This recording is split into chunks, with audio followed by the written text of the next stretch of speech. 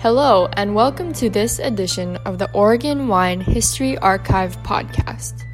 The Oregon Wine History Archive is located at Linfield College in McMinnville, Oregon, and is dedicated to preserving and sharing the Oregon wine story. This podcast will share these stories through oral history interviews we've conducted throughout the industry. Please enjoy these stories. All right. My name is Rich Schmidt. I'm here with Marty Doerschlag. Just going to one more time. Marty Doerschlag at Flaneur Wines in Carlton. It's March 9th, 2020. Thanks so much for joining us today, Marty. Happy to do it. First question, most important question. Why wine? Why wine? Wine, that's a really, it's not a very straightforward answer for me anyway, but it's several different things. So I grew up in a small town in Ohio, Dublin, Ohio. Very much a farming town with 500 people when I was born, now 70,000 people after Jack Nicklaus, the golfer, came and decided to build his first golf course in the town. So when he built the first golf course in the town, drew a lot of corporate people, a lot of people came and moved into the area, and now it's 70,000 people, and not in the town I grew up in. But anyway, so that was part of it. One of them was then about farming. I love farming. To me is nothing in my family or anything, but I grew up around it. I love being in the small town. I love being around farming. I love growing things. And so that was one thing that attracted me when I first, I've always been around wine. When I was in college, my family had nothing to do with wine. There was no wine in my family, no background. My family really didn't even drink, except for on my mother's side of the family. When they lived in Germany, we would go to Germany to visit. There was always a bottle of champagne open all day. There was always something being had. Great meals, great wine, great family parties around wine. I would go, when I was little, I just remember the party would start off slowly, and then the more champagne that was had, it got more loud and more fun. And so I thought, this is an interesting combination. So I figured out later in life what that was all about. And so that was a big part of it. When I went to college, all my roommates and all my friends worked in the restaurant industry. And so I was, doing my thing, going to the bar on Saturday night, Friday night, Thursday night, and maybe sometimes Wednesday. And I would come home, and they would be coming home from work, and they would be bringing half-drank bottles of wine. I don't remember what they were, but I remember drinking beer a lot.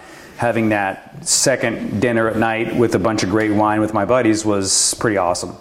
So I got introduced to wine through that. And then when I was a senior in college, I went to Napa for the first time, and I thought that was cool. Didn't really connect with me a lot. I liked it. I thought it was an interesting and beautiful area. But then I went to France. I went to Bordeaux in 1995, and that really hit me hard because I went there during harvest, not for wine. I went to go just on a family trip. My brother's in-laws rented a house in Bordeaux, and they said, hey, if you want to, come and be part of the trip, come on over. So next thing I know, I'm in Bordeaux, eating, ripe grapes off the vineyard across the street, and then kind of getting immersed in that European wine culture. And the first place we went to that was open, and actually was the only place I think that was open, was Mouton, right? So here you are at one of the most famous, incredible wineries in the world, and you're going through it, and you're hearing the story and the way, everything about the family, about how the tradition, the history, everything about it sort of started building up in my brain. And then, the way they do their labeling with every artist, every year getting a different opportunity to paint the label, that really connected with me and resonated with me. And I'm like, wow, if I could do this someday, that would be unbelievable. So fast forward, I went through 20 plus years in a family business that was really successful and did really great, and lucky enough to be part of that. And at one point, just was burned out from what I was doing and wasn't loving what I was doing anymore, and took some time off and came into it by approaching what do I want to do with my time, and that really came into farming. So again, it kind of looped around to when I was a kid that I want to grow something. I want to really grow or livestock or something. I want to have a farm. And so I read a book called The Omnivore's Dilemma, and it was a pretty well, Michael Pollan wrote a great book. I had to be probably 2008, 9, I have a feeling, somewhere around then. I read that book, and it really connected with me, and since I live in full-time in Washington, D.C., that farm that he writes about is based in Virginia. It's about 2.5 hours away. I went down there and visited that farm and got to see how they did what they did, and that really intrigued me. And as I kept digging into that, thinking, okay, this is something I'd be interested in doing, something in a farming perspective, I kept having this thing in my back and my mind going, well, if I'm going to do this, I'd like to grow some grapes. Virginia has a bit of a grape growing industry going on, obviously, and so I kept digging into that. And then to me, it's always about quality was always a big piece of what I wanted to do. So I looked at the wines in Virginia. The wines in Virginia are fine, but I really was focused on Pinot Noir and Chardonnay. And in Virginia, it's just the growing conditions aren't favorable to grow Pinot Noir or Chardonnay. Chardonnay is maybe a little more doable, but Pinot Noir, it's just too humid. And so, and I also was really interested in doing things in an organic fashion. And that's just, with the humidity and the pest pressure there, it's really hard to do that there. So I was looking for land in Virginia, even though I was in the back of my mind, I'm like, I don't think this is the right place for me to grow grapes. But okay, I can do a farm and just to do a little bit of grape growing in Virginia. And so I went around and I was looking for suitable vineyard sites in Virginia. And I was working with a pretty well-known scientist there, Lucy Morton, who works with all the vineyard owners down in Virginia and helps them, with their site location. And she told me, she goes, if you really want to do Pinot Noir, you should just go to Oregon, but don't stay. Just go visit. And so basically, I came here in April of 2012. And like today, this is March.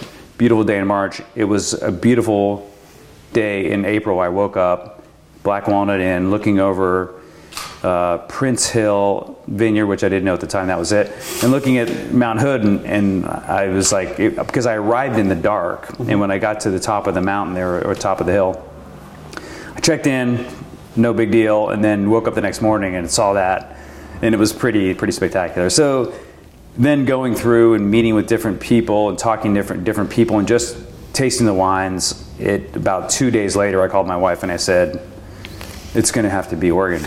And she's like, what? She was a little bit, she wasn't surprised because she knows we've been married for 20 years now. Nothing I do shocks her anymore, but she's like, okay. And so that got me into Oregon. And so that was the kind of the path to wine and the path to Oregon. But it was all really about, the wine part of it was about growing something, but then also the wine to me is everything that makes me happy. It's growing something, it's social, it's real estate, it's building something, it's growing plants, it's growing business, it's growing a company, it's growing a family, right? So my whole group of people have become like family, and you really work together. Harvest, you work like a family. You work hard, long days. And all those things to me, it's even actually, when I envisioned what it would be like, it's actually better than what I envisioned what it would be like. It's really, it all kind of led to, it all grew from that farming perspective to, what it is today. So go back to that in a second, but I'm curious if you can talk a little bit about the family business that you were working on before you what were you working on, and what about it kind of made you want to turn toward this? Yeah, so the family business part was there's a couple different stories there. It was 1990. I would graduate from college during what was not a great job market. Basically, like 1991, I think was by the time I got out of school. I took a couple extra years to get through.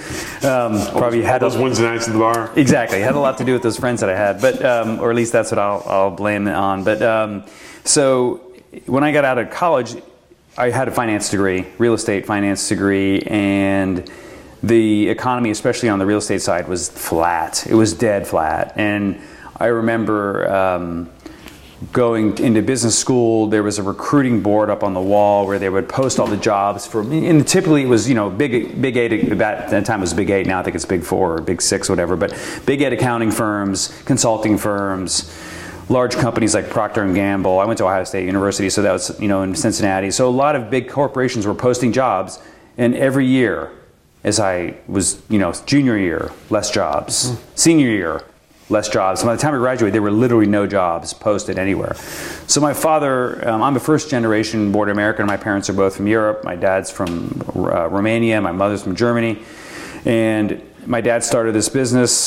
He's an architect. He started a business architecture firm. I worked at it when I was a kid. I worked at it when I was 10 years old. Summers we worked every year.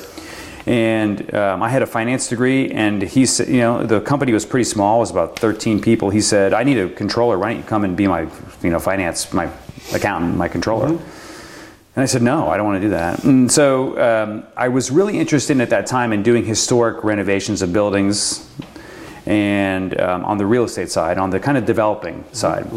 So I went to Charleston, South Carolina, and I interviewed for different jobs. I got in my car, actually drove around kind of that whole zone from Ohio, kind of from Washington, D.C. all the way down to Charleston, South Carolina, looking for a job. Savannah, Georgia was the furthest, I guess, south, because that's south of Charleston. And I was just looking for a job so I could work in that industry. And people looked at me like I was insane, like, you're crazy, and you're not going to get a job doing that. And so I then went back to my dad and said, hey, is that job offer still open? And he said, sure. And so I went to go work for him in 1992 full-time.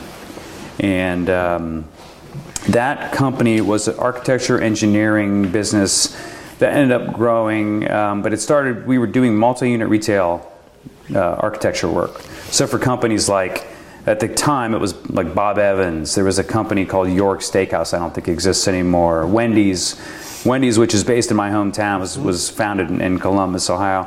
McDonald's, a lot of chain fast food stuff, and a lot of like casual dining that, back when I was a kid was where most people ate when they went out to eat.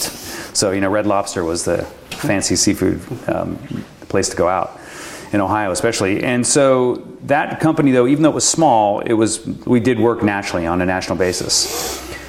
And, timing is everything, I guess. And so in 1992, things started getting a little bit, not quite yet, but in about 1994, 1995, things started getting a little bit better. So there was that expansion of the consumer economy, and we were positioned as a company at the right time. So literally I think when I joined the company in 1992, there were 13 people.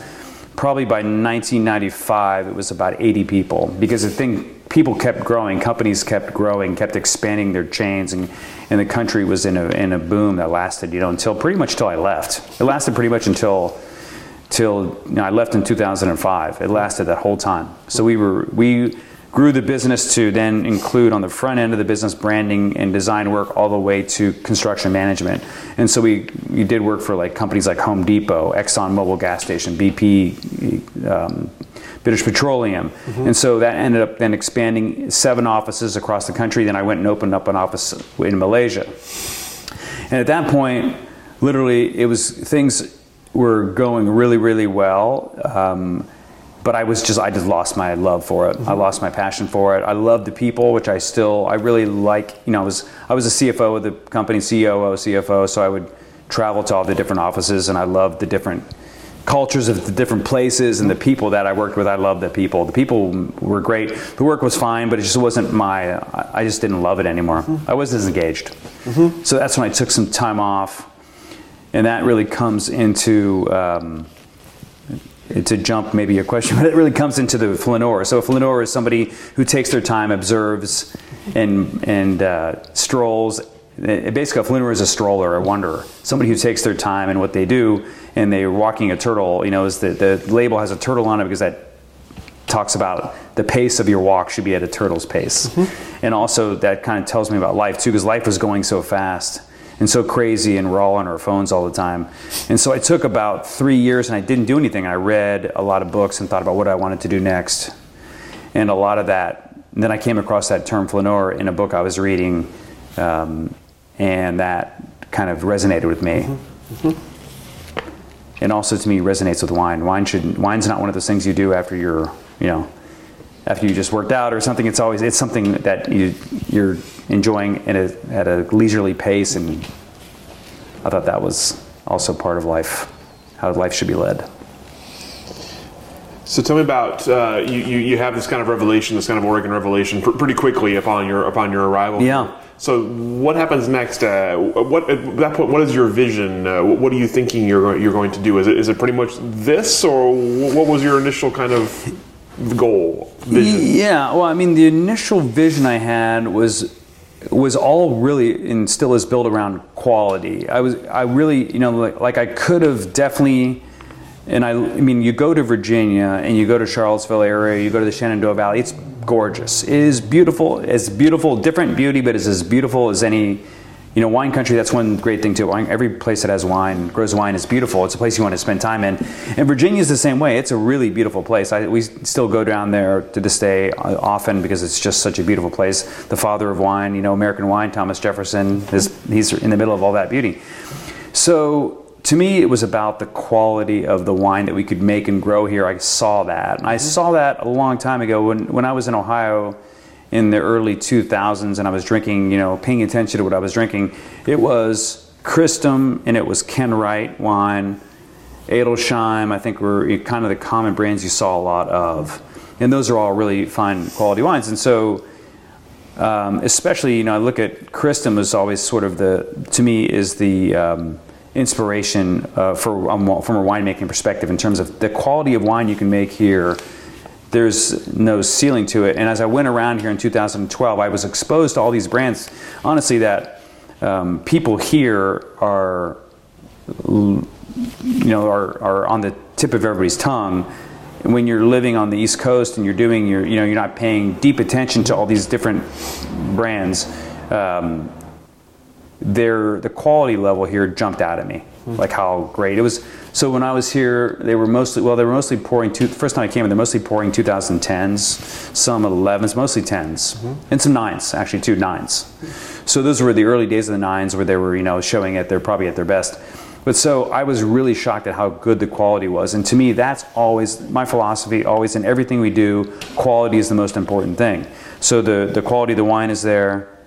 And I had no doubt about that. And I started looking right away. Contacted somebody who you should talk to too is Peter Bowman.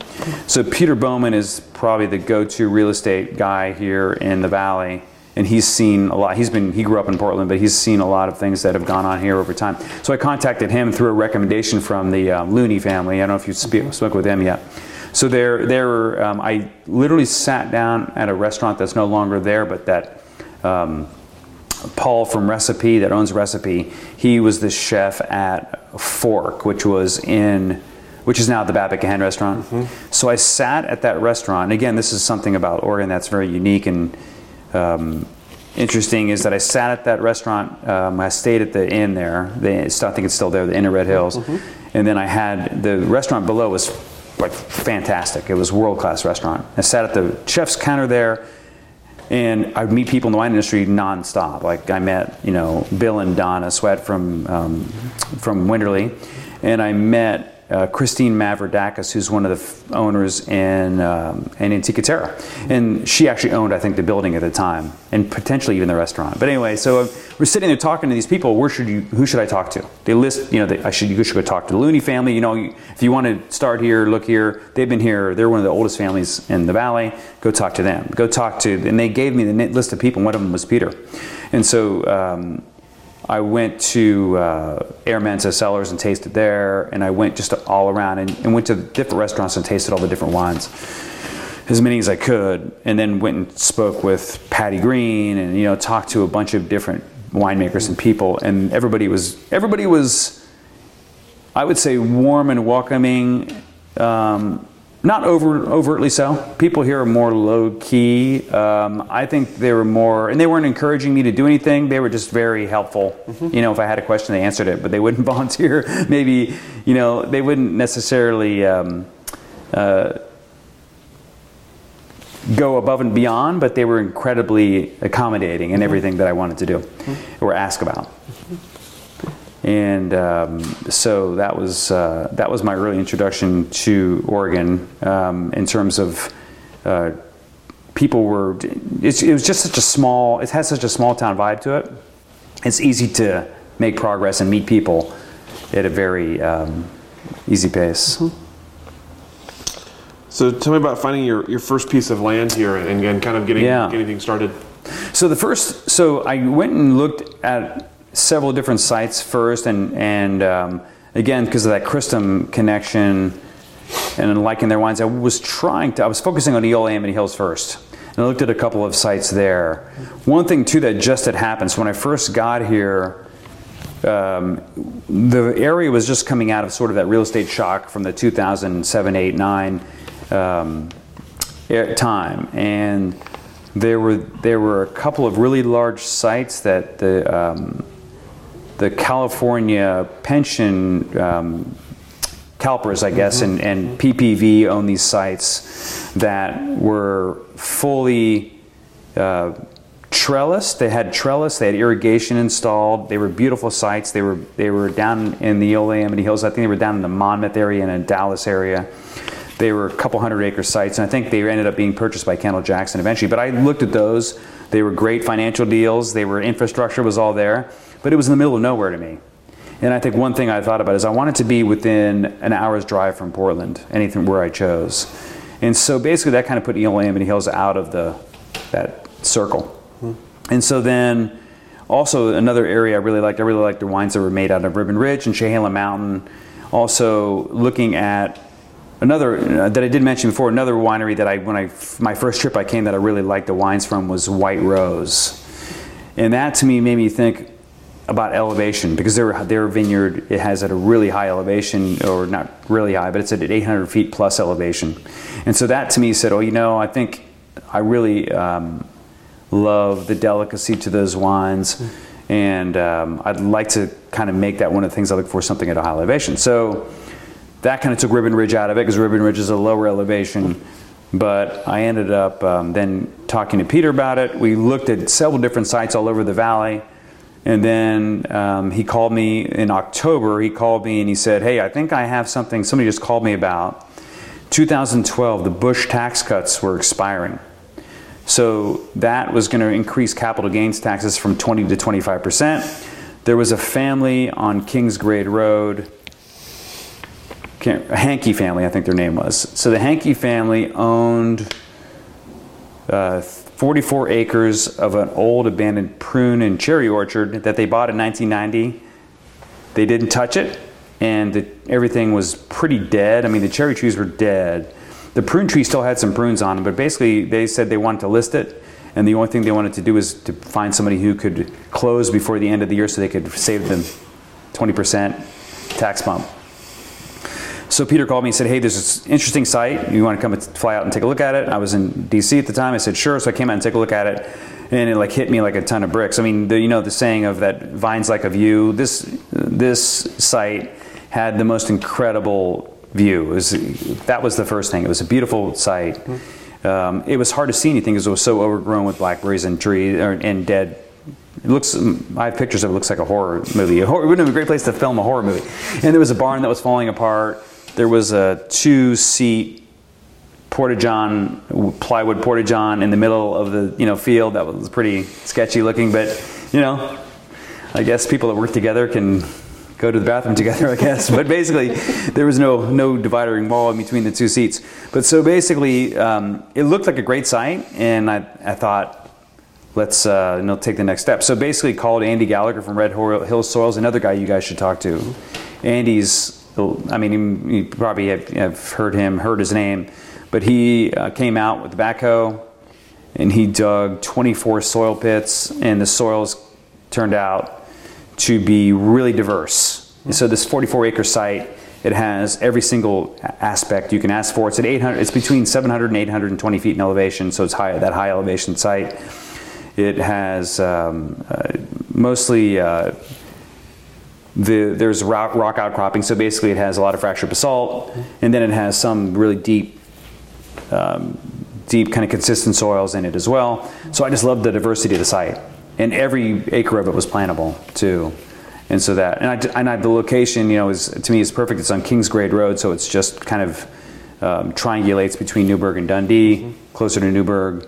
And it kind of checked all the boxes, and then when I saw the soils, it was a no-brainer.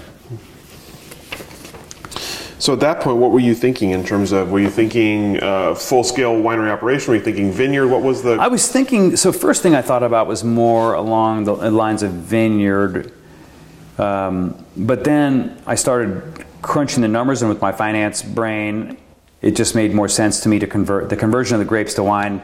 And also, it appealed to me to build a brand too. But in terms of the finance part of it, growing grapes is great, and that's definitely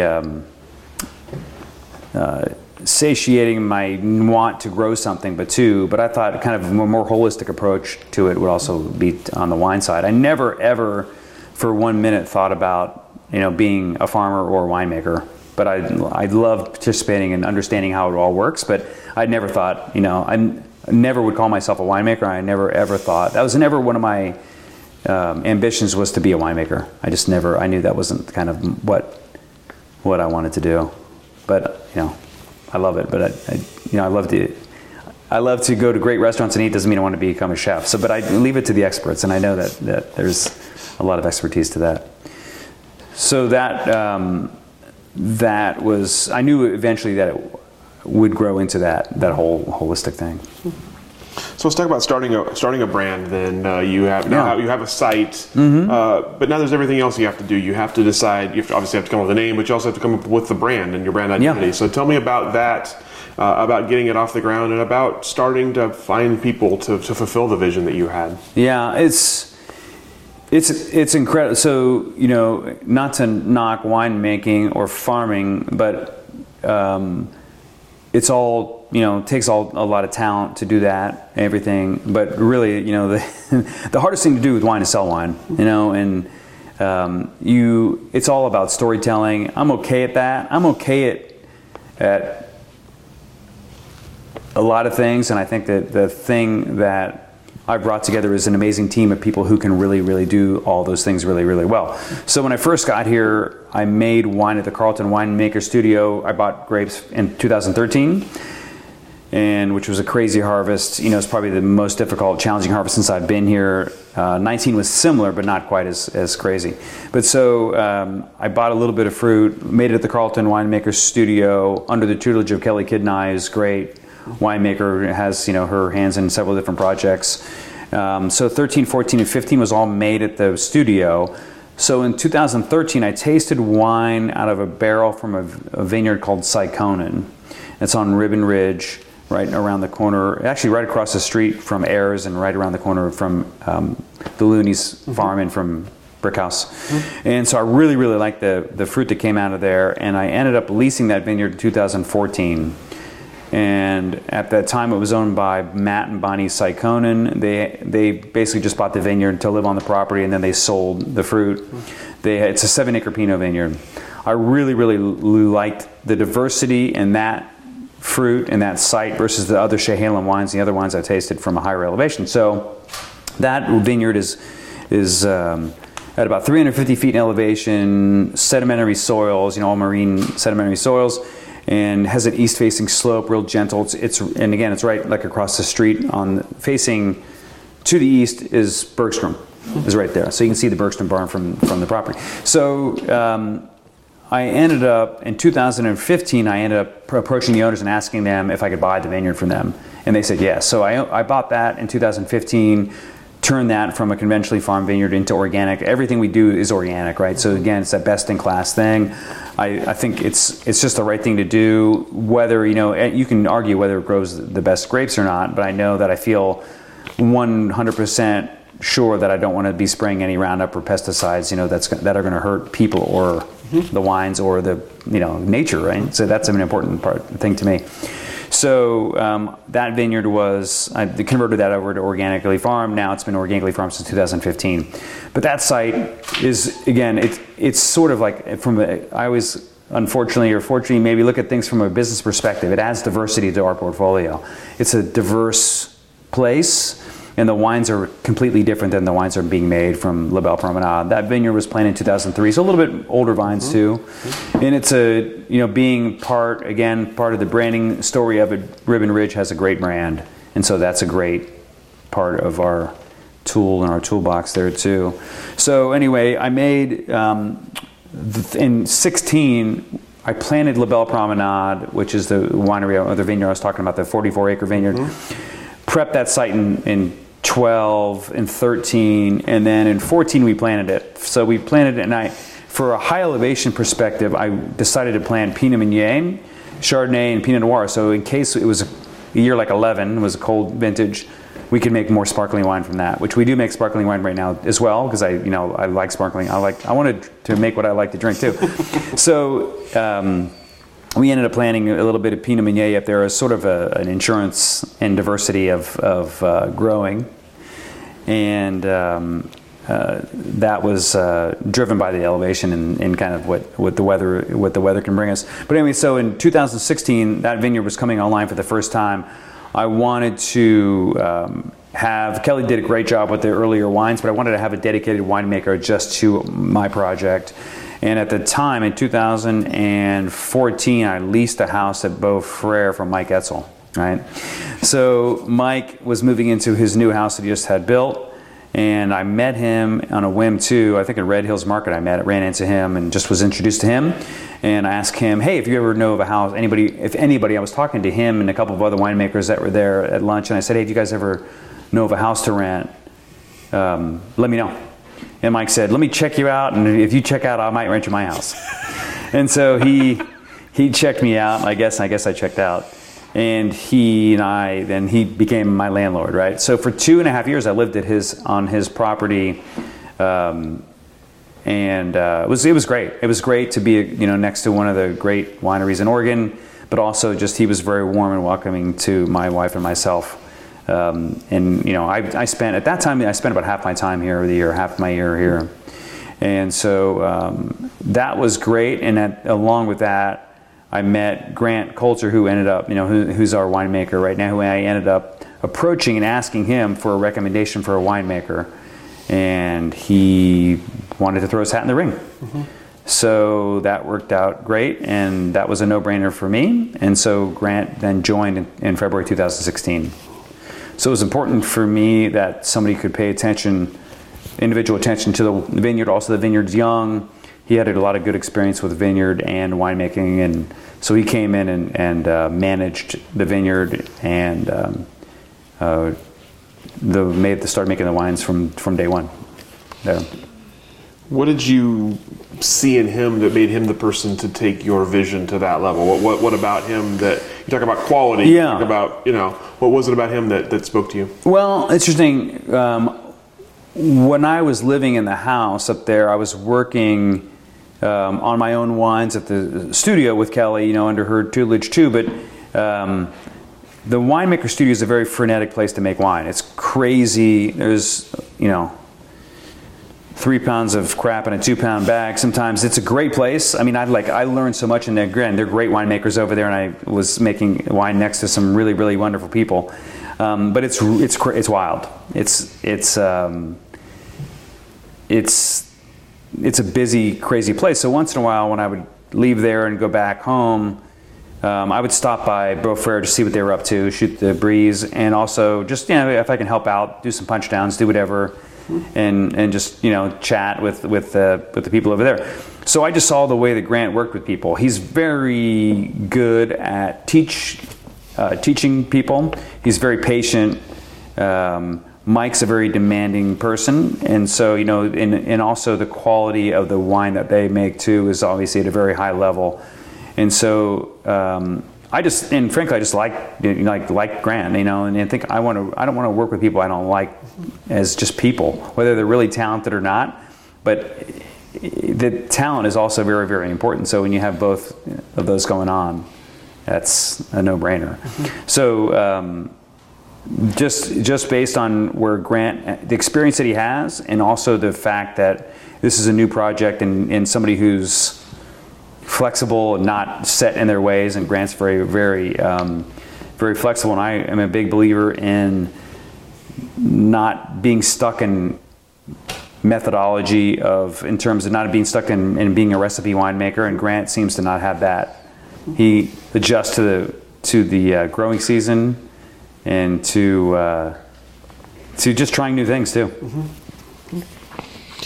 What about building the rest of your team? I know we were out here last week. We met Russell and another of your early hires. Tell me about as you were looking for those kind of people. Obviously, you weren't going to be here all the time. You had to put your talented people in place. Yeah. What were you looking for? Yeah. So that's another thing too. So Russell, I was in Washington with our first vintage of wines released 2013, and I live about 3 blocks away from the Four Seasons, and I walked a bottle of wine down to taste with the Somm at the Four Seasons, and there's a wine bar right next to the Four Seasons that they also own called Eno, and I'll walk in there first and taste with them. I walked to the front, and there was somebody sweeping the front door. I said, "Who's is there a wine buyer here, or can I meet the person who's in charge of buying the wine?" And he said, "Well, that's me," and it ended up being Russell, and I poured the wine for him, and he really liked it. Actually, I left the bottle. I didn't pour it for him. I actually left him the bottle because he was busy, and he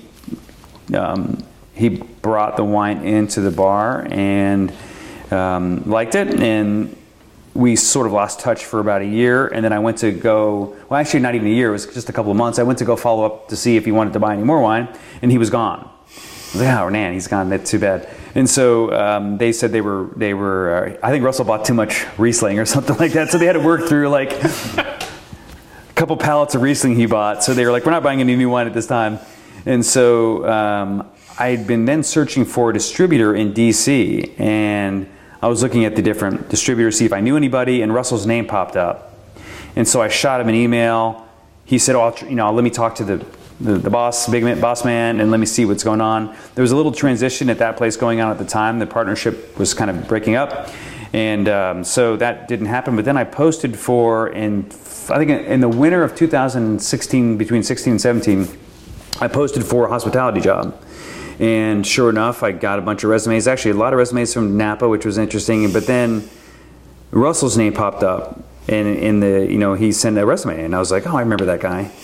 And I flew him out here, and I interviewed him in DC for a couple of interviews, and then flew him out here, and it was just a no-brainer. And the thing with Russell, that besides just being a nice guy and a pleasant guy to be with, is that he's incredibly connected with hospitality. So his connection goes back to New York and working for some really, really great hospitality outfits. And to me, that was another piece of the puzzle I thought about from the first minute I started this, was that you've got to, if you don't have at least very good wine, don't bother.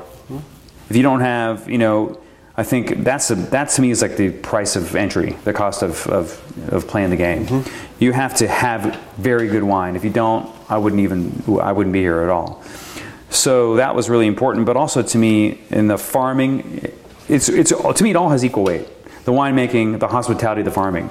So from a hospitality standpoint, Russell was a no-brainer because he just had that thing. He had that attention to detail of we talk about all the time. So our philosophy is based on the New York restaurateur Danny Meyer, who has a Union Square hospitality group, 11 Madison Park, and he wrote the book Setting the Table, which we give to everybody that works here, no matter where they work. Because it's really important that when you come in here that you're a guest in our home. You're not just standing at a wine bar wanting a splash or something, that you're actually being taken care of and being treated like you're a guest in our house. And so that was the next. Russell was really kind of the key into that, and he understood that philosophy, and he can deliver that. And then shortly thereafter, I was working with Sterling Fox, who's a great another person you should speak with. We have. You have, good. Yeah, I bet. But Sterling was farming our vineyard. He planted it and he was farming it. And at the same time, great guy, but I wanted to have somebody similar to the winemaking side. I wanted to have somebody that was dedicated to our vineyard. And so one of his people, Jaime Cantu, who you should also talk to, he's been here, he's planted, half of Dundee Hills, if not more. And he planted all of Stoller. He planted a lot of Domaine Drouhin, if not all of it. He was working for Sterling, and for a short stint, he'd been working for Argyle for 30 years. And he wanted to slow down a little bit, and so he went to go work for Sterling, and he ended up, and he can tell you the story, but he ended up more or less spending a lot of time in a pickup truck, driving to this vineyard, that vineyard. And he liked what we were doing, I think, and he approached me after the 2017 growing season, and he's like, hey, well, you ever thought about, bringing your vineyard management in-house? And I had thought about it. And as soon as he even opened his mouth up, I'm like, you want to do it? Again, he's the same thing. Russell, Grant, Jaime, that's like the best of the best. And to me, that's really important. Jaime does a wonderful job at the vineyard. He knows every single plant, and I think he's a happy person because he's not driving around anymore. And same thing with Argyle. They have a lot of different vineyards. I think he can really focus and pay attention, and his knowledge base is incredible. So, and again, great, just people you'd hang out with even if you weren't working with them, so that to me was really important. And then also the rest of our hospitality and sales team, Brooke Jefferson and Kelly Campbell. Brooke was an intern for us in 2017, and she and I worked side by side together in the 2017 harvest. And she was just another great person to work with, and just tenacious is like a word I would use to describe her. And so she's doing all of our Oregon sales and club sales, and she's just a really and everybody sort of has that also, that, and it's not, to me, it's not a really important thing, but everybody has this love of wine. And I think it's not, to me, something where you have to know all the Grand Crus in Burgundy with the by name and by alphabetical order, but you definitely have to have a connection to it, and it has to be part of who you are. And all the team members have that. And Kelly Campbell, who runs our tasting room downstairs, Kelly was a DDO for several years. Again, lovely person, and just somebody you'd want to hang out with, and people gravitate towards her. And we're in the business of. We're in the hospitality business. You want to have people that are warm and welcoming, and that are the face of your company. And that's what they are. And they make my life easy. That that like you said, I'm not here all the time, and I think it makes my life so much easier to have them here. Once you get those kinds of people hired and you're not here all the time, tell me how you view your role now. What is your role at Flaneur? What do you do? Yeah, I think my role. Well, I mean, it's kind of it's the stereotypical CEO role. It's strategy. So I think one of the advantages I have, and I don't know a lot of other people that have it, is that I think it's an advantage not to be here the whole time. Because basically, I think when you're in this small community, in this small, I don't know, describe a community, but this kind of like industry group in this small zone, you sort of get caught in this. And it's not necessarily a bad thing, but you get it's a small circle, and you get caught kind of in this vortex of kind of looking what everybody's doing. I always tell my people, I don't really care what X winery's doing. I really am interested in what Tesla's doing. I'm interested in what Apple's doing. I'm interested in what other companies are doing, and to do better, have better customer service. What one of the most precious things in life right now is time. And if you can't, in the wine business, we can't really, we can't be more time efficient we can't provide people more time, but we can enhance the time that they spend, right? Mm-hmm. So to me, that's something that I think about more than just specific wine related issues. I don't choose the coopers we use for that's Grant's job.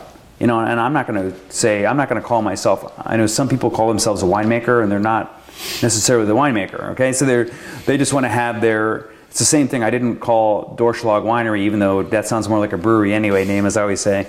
But so I didn't want to have it named after me, because I didn't want to be the person that everybody went to. When we first started my other architecture company, it was named after my father. So when we went to go visit clients, if my dad wasn't there, they were like, "Oh, you don't think that much of us because you didn't bring the main guy, right?" So to me, I wanted it to be about the wine, and I wanted it to be about the place. I wanted it to be about La Belle Promenade and Flannery Vineyard and the winery. I didn't want it to be about one star. Mm-hmm. And that's why, to me, it's like everybody, and nothing makes me happier when I get an email from somebody. I just got one this weekend that tells me how great of a team we have, and they name 6 people. They don't just say you have a great vineyard manager, a great hospitality person, a great winemaker. They tell me that your team is unbelievable from top to bottom. And that, to me, like, that is what it's all about to me. I don't care if anybody ever knows what my name is, but I do care that they know who Flaneur is and what Flaneur Wines is. But I don't care if they know I'm associated with it or not. I could care less. So, to me, it's all about that quality of everything, from experience to wine to vineyard. Like we sell some fruit right now, and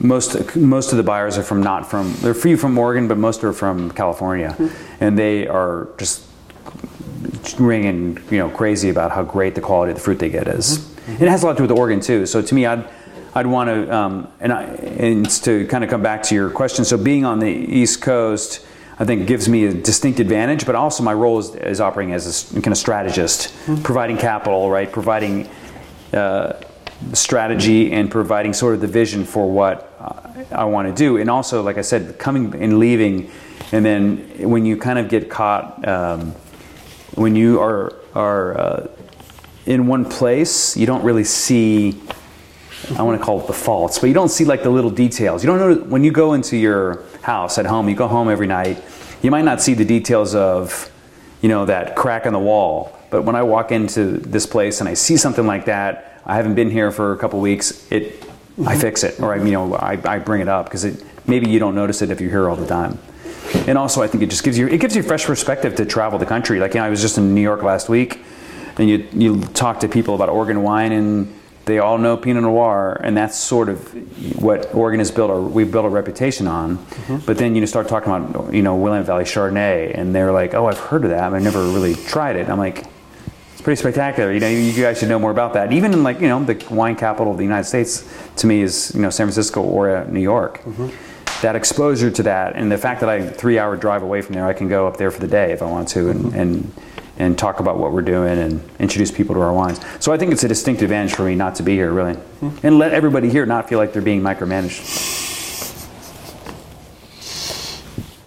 So let's talk about this space, and obviously the kind of the recent transition for Flaneur. So tell me about all of it, how you knew this was available, how you saw this as a potential space for you, and then the actual transition into it. Yeah, so when I first brought my wife here to the Valley, and we were going through, I was showing her all the different towns and all the different places. We drove literally through every town in the Valley, and I think this was the last town. And she's been taking it all in. She's an interior architect, and she's very aesthetically driven, as am I. I'm aesthetically driven too. But she was driving through Carlton, and she said, "What's this town?"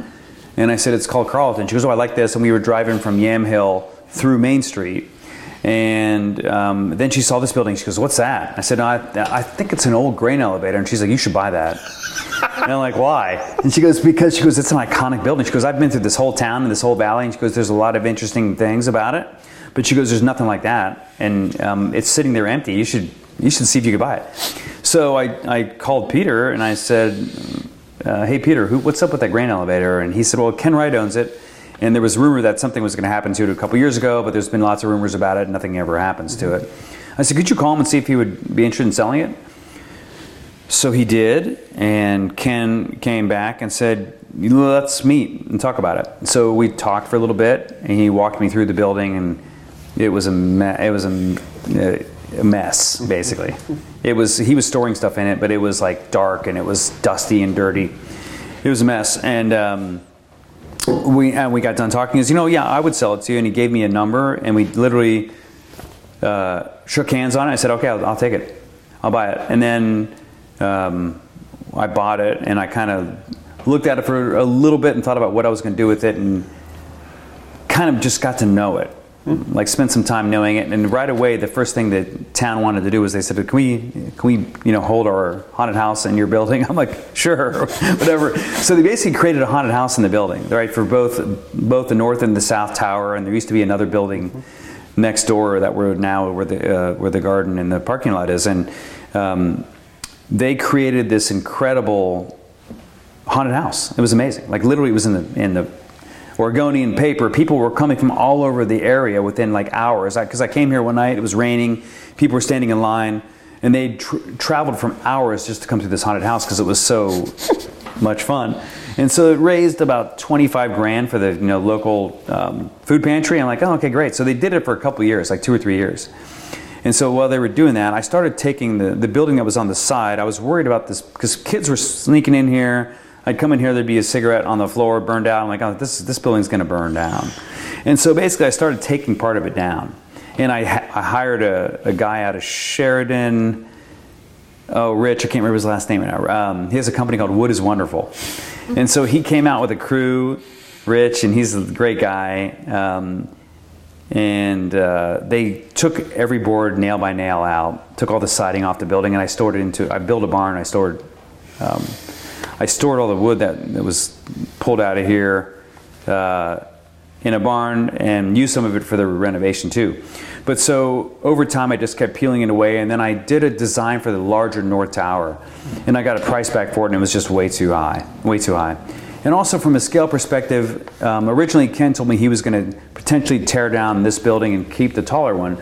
But then I looked at this smaller building, and it's older. It's the 1920s. It has a little bit more, it has more detail, more interest, more older timbers, and just kind of, I looked at it and started peeling away the layers of all the junk and the dirt in here. And I was going to do a winery and a tasting room here, but then I just thought, let's just do a tasting space in this. So literally, it took from 2013 till 2019 to get it completed and get it designed and get it. I mean, it had been redesigned and done and over, and we had to basically build an entire. To keep the interior of the building the way it is, we had to pretty much build a new building on the outside of the old. So we dug a foundation around the outside of the building, and we built a new building kind of like that hugs the old building, and then pushed that building down to the foundation of the new foundation. So it would have been a lot cheaper, obviously, to tear the building down. But again, that kind of ties into the organic farming and just the care and attention to everything we do, is that it would have been easier and cheaper to tear the building down, but there's no soul left, right? I mean, it speaks to our values. Our values are, the same thing at the LaBelle Promenade. There's an old barn there that, people, you're gonna tear that down, right? I'm like, no, we're gonna repurpose that barn and we're gonna fix it up. And now we have tastings that we hold in that barn up there. And so to me, it was really important. And again, kind of goes full circle into when I was 22 years old looking for work. I wanted to do historic renovations of old buildings, and this just talks to me. I live in DC. We live in an 1800s house, so old architecture. My dad's an architect, right? So I was a big architecture. I still am a big architecture buff. So it's just an important thing to me. It's also such an iconic building. When I was tearing the side building down for the town, kids were coming up to me. Are you going to tear the whole building down? No, I'm just going to tear down at this part. And they were relieved. And so basically, it's such an iconic building for the county, I think, too, that I wouldn't be able to probably walk around if I tore the building down, but I didn't want to anyway. But it's sort of one of those things where it's people. I'm having people right now contacting me from all over the world. They've seen links to it or articles written about it, and they're coming to visit because they own a grain elevator in Montana and they want to do something with it, and now they're coming here. It's an inspirational thing for people to come and see, so I think that's pretty cool. What are you envisioning as you look forward for this space? Obviously it's huge. You have a lot of potential here. Yeah. We're in a room now that's obviously not finished yet. Yeah. What are you envisioning for the rest of the space and for the kind of experiences you'll be able to offer? Yeah, so the space to me, and one thing that was always important to me whenever I went to a winery that was open to the public or not by appointment only type thing, was that it's always sort of a fight to get up to the bar to get something, get a tasting. It sort of just felt like a battle. And I wanted to have everybody be able to come in here again, kind of be like guests in our home. So you walk in the front door here, everything is comfortable seating or tables that you have to, you'll have tableside service, so people come and spend time with you and talk to you and listen to you and find out kind of why you're here and what you want to do. But I just want to provide this relaxed, comfortable guest type experience, so it's not everybody kind of bellying up to a bar. And it's also the people that just sit there and they can appreciate the architecture and live in a piece of history. We have pictures, and this was a real working building. I mean, you look around close enough, there's grain dust is going to be around forever and ever. This stuff gets in every nook and cranny, but that's part of the building. And I want people to kind of be able to understand and look at the building and see how it was used in a past time. Because I think that a building, when it sits empty, kind of it just kind of degrades and falls apart. And now it's getting used in life, and I want people just to, it's part of Oregon history. I mean, you've got trees down there that are 400 and 500 years old that are big beams and columns that came out of the Coast Range that were original growth timbers. And so that's part of Oregon history, and I think that's important as part of what we do to talk about that and to show that off. With either the wine or the experience or both, what's the ultimate? What would be the ultimate takeaway someone could have? What's the ultimate compliment someone could pay Flaneur after either experiencing or having the wine or both? Yeah, I think the most important thing, is that they have an enjoyable time. But it's sort of we're here to make delicious wines. That's kind of the thing that we talk about. It's not as much to me. One thing that getting into this business that I discovered is that we're all wine geeks, and especially in the industry, but most of the country, most of the people, that's a very small group of people. So I want people to come in here and not be intimidated. I want them to want to come back. I want them to be warm and welcomed and take away and say, wow, those wines are fantastic.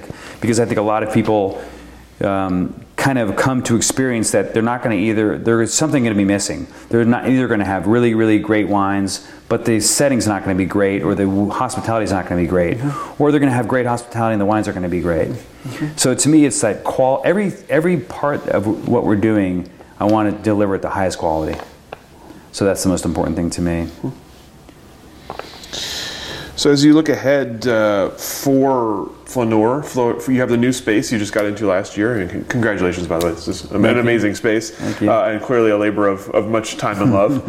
Tell me about what you're looking ahead for, both for the brand and for the space here, as you look 5-10 years in the future. Yeah, so we just purchased across first of all, on the train track, it's not there anymore, but behind the building there was a train track, and that's going to turn into rails to trails.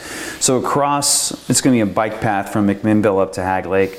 So across that future rails to trails, we purchased a 9,000 square foot building there. We're going to turn it into our winery. So that's going to be a project that's going to take us to the next level, being able to make a little bit more wine, but also increase the quality of wine we make at a higher level by having separate white and red barrel rooms, and have all the proper layout for space and equipment to make the best wine we can make. So that's next along the way, and also just to kind of keep getting creative on what experiences we can offer to our guests, and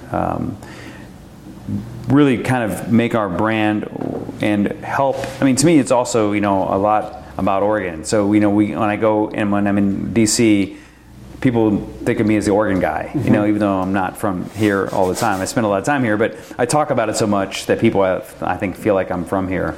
And so that's another big piece of it too, is that I think that raising the level of quality of wine here, the wine quality already is incredible, and to kind of keep that trajectory going, but also just to... So when you... Yeah, no, it's just I think that a lot of people are starting to hear about, and they've known about Oregon for a long period of time, but they keep getting it reinforced by tasting the wines.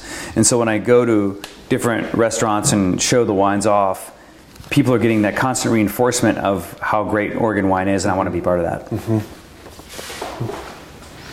Do you have a size in mind as you look ahead? Do you have a number of cases you want to make? Not really. Right now we're making between 5,000 and 6,000 cases every year, and I think this, my concern is just keeping an eye on the quality. I think somewhere between 5,000 and 8,000 cases probably sounds like about the right number. What about the industry in general? Obviously, you had a pretty interesting introduction to it, staying over there by Dickie Rath's Vineyard, et cetera. But I'm curious, what has changed in Oregon wine since you've become part of it or become familiar with it? What does it look like now versus where it was when you came into it? Well, I think, to me, it's mostly, if not all, positive. Again, I think that the wines are getting nothing but better. And so when I talk about like things like Oregon Pinot Camp and like IPNC, those are all getting to be well-known events and well-known things. And so whenever I talk about Oregon, when I'm on the road or out on the East Coast, it has a 100% positive reaction. So I think that's becoming, the changes that's becoming is that it's not that much of a surprise anymore. And also the quality wine's gotten better and better. And Chardonnay's becoming, since I started, Chardonnay's becoming much more well-known. Actually, surprisingly quickly, how the quality of the Chardonnay is increasing. And also the bubbles. People are making sparkling wine. And the sparkling wine movement, largely, and I'm sure somebody you talk to should talk to, Andrew Davis, yeah. I was going to say Andrew Turner, who owns the wine shop there in Newburgh. But Andrew Davis has been a part of that, and he's helped us. But I think that the quality level and the variety of wine. So we just planted a little bit of Gruner Veltliner, some Elegate up on our Le Bar Promenade site, just again to increase the kind of that diversity of you know, Swiss Army knife it a little bit, but just to be able to. Again, I love Pinot Noir, and I probably drink mostly that, but once in a while you want to drink something else, right? So basically have that capability to enjoy it yourself, but also so your guests can enjoy something different too. And what about as you look ahead for Oregon wine? What's going to happen in the next decade or so? What is it going to look like in 2030, for example? Yeah, that's a good question. I think about that. I think about there seem to be. I feel like I came in the kind of, I don't know what generation you call what we've done here, maybe fourth, fifth. I don't know what it is, but I'm just curious. In a lot of those first and second generation winemakers, a lot of them have carried over, but I wonder who will be the next kind of generation of wine makers here, and in terms of owners and people who come across and do this. I mean, it's a big commitment to start something new, and there are a lot of projects out there that are in their third generation. And when I say third generation, I guess I'm talking about things that have started in the 80s and 90s and where they're going to go to. I don't know. I think that's a big, to me, it's an interesting 2030. I don't know. I mean, I honestly can't. I can't even venture to guess. Depends on a lot of different things. I mean, I'm not sure. It seems like logically it's such a great place to be that I think I would consider it a wise thing to continue the trajectory that we're on right now. But I don't know. Are there concerns you have as you look ahead? Are there concerns for Oregon wine in particular that on the horizon that maybe you're keeping an eye on?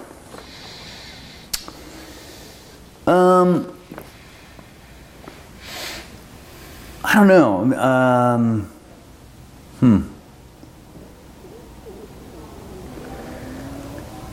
I think that, again, I don't know, maybe I'm foolishly optimistic, but I always look at it from a standpoint of, global warming perspective. Maybe it could become, it is becoming an issue here too, but maybe it goes like crosses the line. Like right now, where I think, again, weather-wise, we're in a really, really great place. We get a fair amount of rainfall, and the temperatures, though they've been increasing, and compared to our friends in California, I think we feel like we're in a really good geographic place. So I don't know. I mean, I'm trying to think. There's always a challenge in selling wine. Wine's really difficult to sell. I think people don't realize that. That was one thing to me. It's a lot of work. I've never worked hard in my life, but I love every minute of it. But it's hard to sell wine. If someone were to come to you and say they were curious, or interested in making their start in Oregon wine, what would your words of wisdom to them be? I'd say probably start small, and I think that it's always, you have to have a focus. I'd always focus on quality. I mean, I think that the small winemaker or wine grower who can really focus on the quality and keep it small at a start controls their destiny.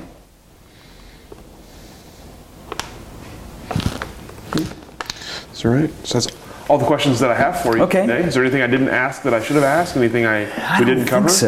I don't think so. All right. Well, thank you so much. Thank you, guys. Putting up with our camera here. Thanks for sharing your time today, sharing your stories, and we'll go ahead and let you off the hook. Okay. Thank you for joining us for this edition of the Oregon Wine History Archive podcast. And thank you to all the supporters, partners, donors, and interviewees who have made our project a success. Be sure to check out our website at OregonWineHistoryArchive.org for more interviews, plus photographs, wine labels, and more. And stay tuned for more interviews as we tell the story of Oregon wine. The Oregon Wine History Archive podcast is brought to you by the Oregon Wine History Archive at Linfield College. The executive producer is Kiana Anderson. Producers are Rich Schmidt, Rachel Woody, Stephanie Hoffman, and Camille Weber. And a special thanks to all the Linfield Archive students who have contributed to these oral history interviews over the years.